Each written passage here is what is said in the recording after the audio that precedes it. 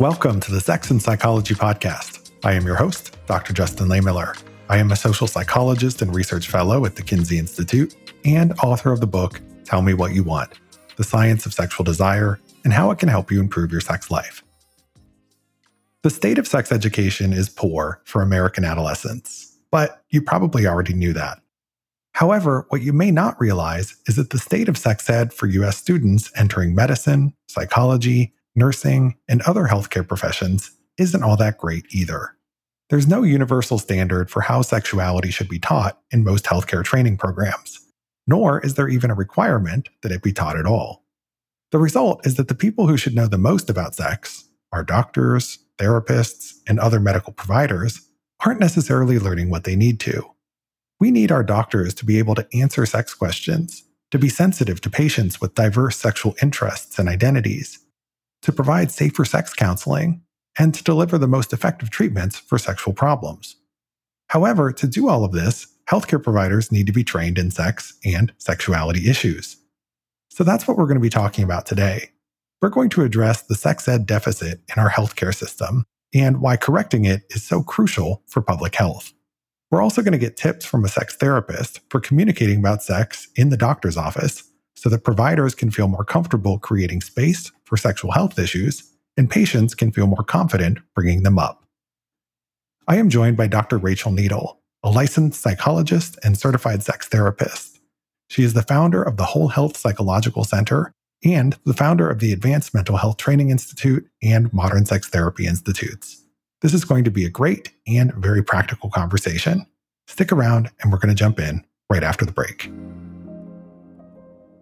The Modern Sex Therapy Institutes provides continuing education, certifications, and a PhD in sexology to mental health and medical professionals across the globe.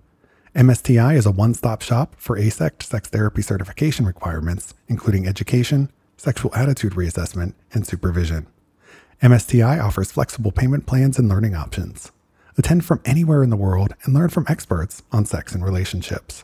For more information on their programs and offerings, visit modernsextherapyinstitutes.com.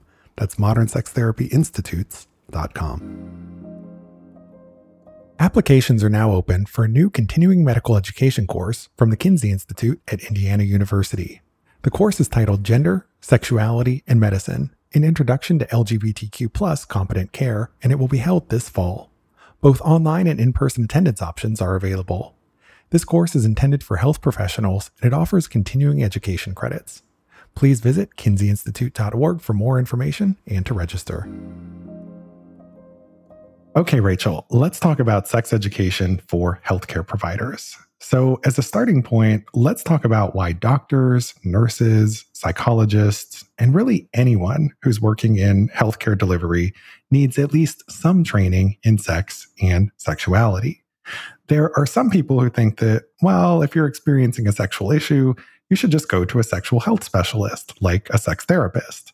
But I think that view is problematic. So can you tell us why sexual health care should be part of any healthcare training program? Well, first, sexual problems are extremely common, and some research has found that there are physicians and nurses who agree that there are so many barriers to addressing these issues, like lack of knowledge about how to diagnose, about how to manage sexual problems, not having good enough training, also in the area of communication. But more than ever, we're seeing that healthcare professionals are taking a more integrated and holistic approach to care and treatment. What's more holistic human than our sexuality, right? So not only does sex and sexuality touch on biological, psychological, emotional, social, spiritual aspects of our life, but it can affect and be affected by a number of medical issues. So, since sex is often the bridge between mind and body, healthcare professionals need this understanding of a patient's bigger picture and of how the medical impacts and implications of it, as well as vice versa. So even OBGYNs and urologists, right, we find aren't typically asking about sexual health or questions about sex in general. So they're fixing the parts, but don't realize that there's a person attached to those parts. So we really need to do a better job at training. We also find a lot of sexual problems, things like vaginal pain or erectile dysfunction, for example. Like a doctor needs to understand what all of the factors that are contributing to that issue are, which sometimes will include things like sexual values, beliefs, experiences. So in order to treat them effectively, they need to be able to ask more questions.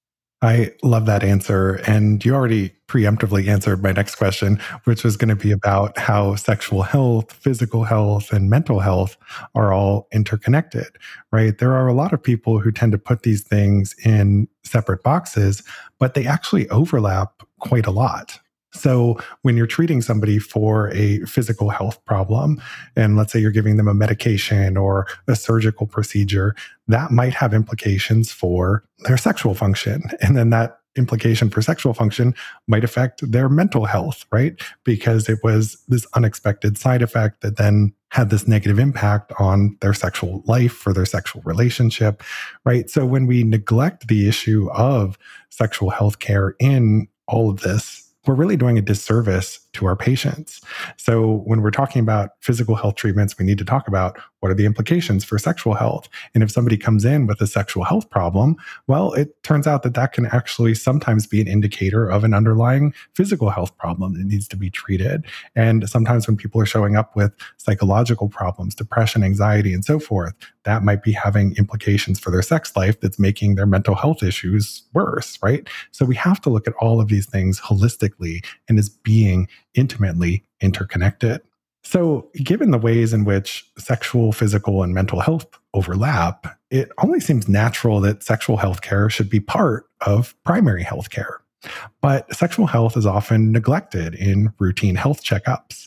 So, how could paying more attention to sexual health in primary health care improve our overall health as a population?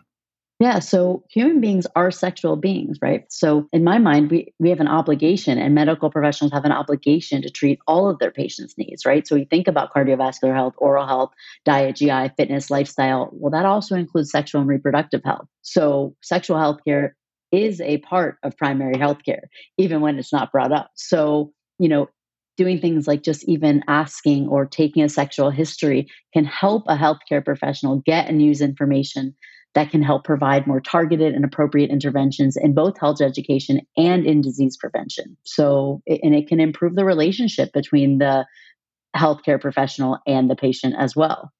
And so I think this is an important way to look at it is sexual health is health, right? It is part of your broader overall health picture in your life. And so by paying attention to sexual health, you might also be improving mental health and physical health at the same time. And that can ultimately make all of us healthier and maybe even reduce these extreme healthcare costs in the long run as well. So how much training do doctors, psychologists, and other healthcare professionals actually get in terms of sex and sexuality? What do we actually know about that?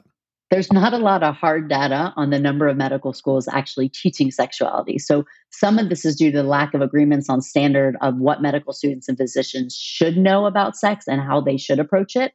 But some have said that less than 1% of medical schools have it as an actual full course or significant training. The majority have a weekend seminar or have them watching videos about it. So, and we also know that, there was one study back in 2011, but there's been a couple more recent that showed that the average amount of time spent in med schools teaching about LGBTQIA plus issues is 5 hours or less. So it's not proactively addressed. And we've seen research that because of that, it's not addressed in visits with physicians. So we don't have actual figures, but even in the absence, we know that several studies have shown that there's very little that happens at that level in medical schools. So that's consistent with what I've seen too in the research. And one of the more recent studies I saw found that across the 4 years that doctors spend in medical school, they only get about 10 hours of training in total around sexual health issues, which equates to about 2.5 hours per year, which, if you think about it in those terms, that's just not very much. And especially if you want to talk about inclusivity, right, and addressing people broadly, being able to address gender diverse populations, sexual minorities, people at different stages of the lifespan, right, you're just not getting much information in that span of time. And it's not just doctors where we see that they're not getting a lot of training in sexual health issues. I've also seen some work looking at nursing and nursing schools and how much training they're providing. And I do see that in the data, most nurses report getting at least one course in sexuality related issues. And, having at least one course is great, but it's hard to fit everything you need to know into the span of a single semester course, right? Because sexual health is so broad, so complex. And we also know that in psychology, right, there's often not a lot of sexuality training, right? And if you want to become like a sex therapist, you often have to go out and do that on your own because there aren't many sex therapy training programs if you're looking at established PhD programs in, say, counseling psychology or clinical psychology that really have that emphasis on sexuality. And in some of the departments that I've worked in before, you might have just one course, in your entire curriculum that deals with sexuality issues. So this is something that is really true for healthcare providers across the board, is that we're not doing a lot to train them in sex and sexuality. So for healthcare providers who don't have a lot of experience discussing sexuality issues with their patients, do you have any tips or advice on how they can more confidently and comfortably start these conversations? I mean, as a sex therapist, you have to get people to open up all the time about their sex lives. So how do you do it? And what can other healthcare providers learn from this? I mean, absolutely. I think that healthcare providers should be seeking out CE workshops and trainings in the area of sexuality and sex, even counseling. So we do have a lot of people in the medical profession that are choosing to become sexuality counselors as well. So there are programs that exist, such as mine at Modern Sex Therapy Institute. We have a medical sexology program or CE workshop, but there are many of them that also do that. And also do more reading in the area. There's a lot more being written about sexual medicine. There are journals. There's a journal of sexual medicine, which is a great one to make sure that you're reading consistently as a healthcare provider. Some medical schools are starting to offer some fellowship programs in sexual medicine, which is a step in the right direction. But still overall, there's not enough. So you have to seek that out yourself if that's not being offered to you. Yeah, and that is sort of the unfortunate reality of all of this, is that, when it comes to improving training programs and offering more of these sexuality related courses in, say, medical school or in other types of programs, there's not a quick fix for that, because that requires getting the people who run those programs on board, and then they have to invest in changing their curriculum. And so that's a many years long process to do that. So there's no quick fix. The solution is people generally kind of have to seek that information out on their own. So I think you provide a lot of great suggestions that there are workshops and courses and things that they can take on their own, or they might be able to count that as CE credit towards some of their other trainings that they have to get anyway in the process of just maintaining their credentials and licensure. But then also just subscribing to the sexuality journals, listening to this podcast. There's all kinds of ways that you can go about maintaining and increasing your knowledge base in this area. But I want to go back to the question about, you have to talk about sex every day with people. You got to get people to open up to you. So how do you do it in the therapy office? How do you put somebody at ease where they can really divulge and discuss this deeply personal topic that they might not have disclosed to anybody else before? I think one of the best ways that I have been able to do this is through my comfort with discussing it. So even the clients that I've had that have come in the most reluctant to talk about it and open up, when they see and hear my comfort with it, and I'm talking about it so matter of factly, and then they're more able to feel comfortable also disclosing. And there have been so many times when clients have left my office and said, "Oh my gosh, I didn't expect to tell you all that."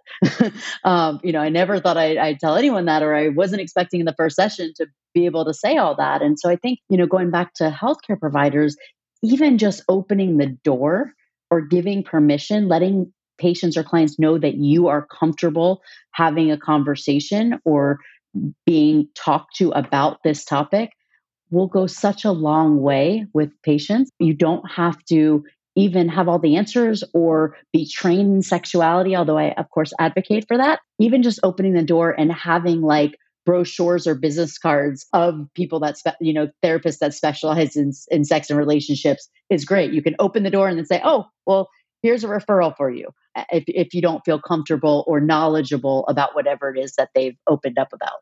Yeah. And I don't think everybody necessarily has to be a true expert in sexuality. And ultimately, it's going to depend on your comfort level, how much time you have to seek additional training, and so forth, right? So, at least knowing who to send somebody to is a really important step.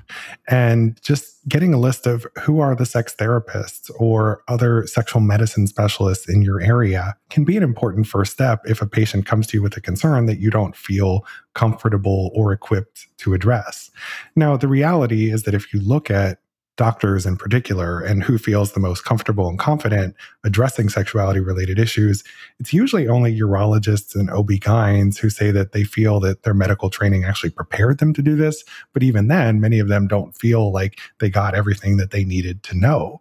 So if it's really only those specialists who are getting more of that information, I think that just really speaks to how most people in the healthcare profession just aren't getting much at all. So yes, I think going back to what you were saying, part of this might be about kind of working on the self a little bit first, because if you as a healthcare provider are really anxious about discussing sexuality related issues, that's going to come across to your patient, and that might make them feel anxious and they might bottle up a little bit more. So let's talk about that for a second. How can you go about sort of resetting your own beliefs about sex and becoming more comfortable with it? I know this is something you do in some of the trainings and workshops you have, for example, with what's called a sexual attitude reassessment. Can you maybe tell us a little bit about what that is and how it works and how that can help to maybe change your beliefs and views about sex and make you more open to talking about sexual diversity? Sexual attitude reassessment is an experiential type of workshop, and it helps you explore your values, your biases, your feelings, your reactions to different types of sexual beliefs, values. And it can be really helpful just first to expose, like, what are the things that you might have reactions to or different beliefs about? Where did those things come from?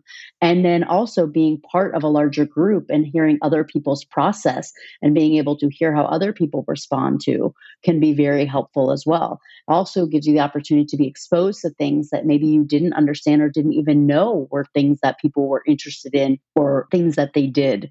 And so it can help us really understand ourselves better so that we can then in turn begin to dissect where those things came from and what can we be comfortable with, because we don't want to be in a room, even with non-sexual issues coming up, where we have some sort of reaction to something that a client tells us. You want to make sure that you're prepared for that and you know how you might react in certain situations and what might come up for you so that you can work on that. Yeah, I think that sounds great in terms of being able to recognize and check your own biases, because I think many times we're just often not aware of them. We haven't really sat there and thought about where do these things come from and what can I do about this and how can I more effectively help patients who might just have very different backgrounds or practices than I do. Now, let me ask you one more question about the healthcare provider side of things. So if a doctor is going to ask one question to a patient about sex, just to kind of like open the door, like, what do you think would be a good way of just sort of letting their patient know that this is a safe space and you can mention sexuality related concerns? Sure. So I'd start with an open-ended question if you're just going to ask one, or saying something along the lines of, tell me about any sexual issues or concerns that you have, so that you're not pigeonholing them into a yes or no answer. And you're putting it out there as like it's a question you ask everybody. First, you can normalize it, and then you can ask an open-ended question or say something along the lines of, many people report trouble with sex and sexuality. Tell me about a time where you've struggled with anything related to sex or sexual issues. And I love that approach, the open-ended thing, because if you give people that easy out of saying no, a lot of people who have concerns will just go to it because it feels awkward or uncomfortable, but it does feel safer when you create it in this very open-ended way. So let's talk about the flip side of this for a moment. So patients often want to discuss sexual health issues with their providers, but they're often too embarrassed or ashamed to bring them up, right? So you've got this anxiety that sometimes happens on both sides of the table.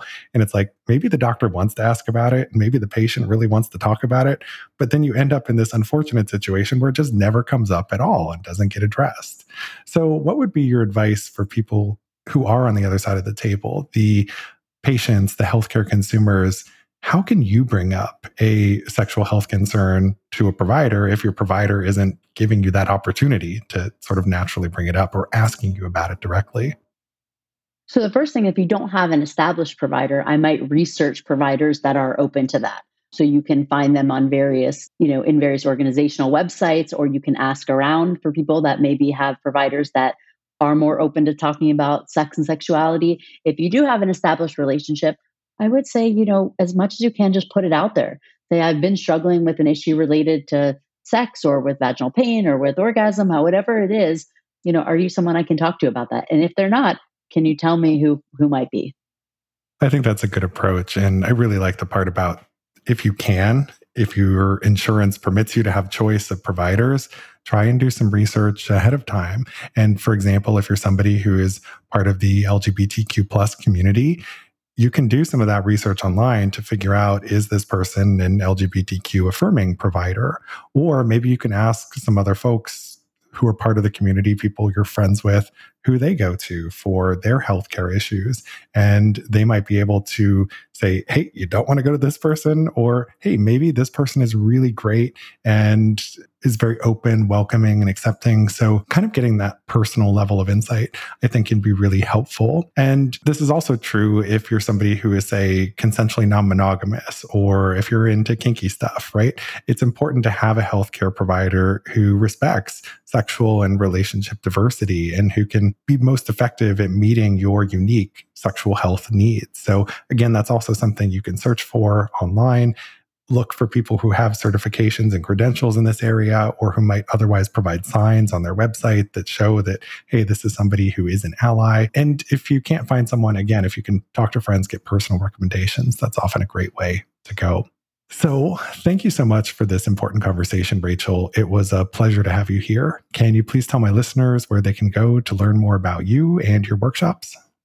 Yes, thanks so much for having me. drrachel.com is my personal website. ModernSexTherapyInstitutes.com is the website where you will find information about any continuing education workshops, as well as certification trainings or our PhD in clinical sexology training. You can follow me on Facebook at Dr. Rachel, or on Instagram at Dr. Rachel Needle, or reach me at drrachelneedle@gmail.com. Well, thank you again for your time. I really appreciate having you here. Also, thank you to my listeners. To keep up with new episodes of this podcast, visit my website, Sex and Psychology, at sexandpsychology.com, or subscribe on your favorite platform, where I hope you'll take a moment to rate and review the show.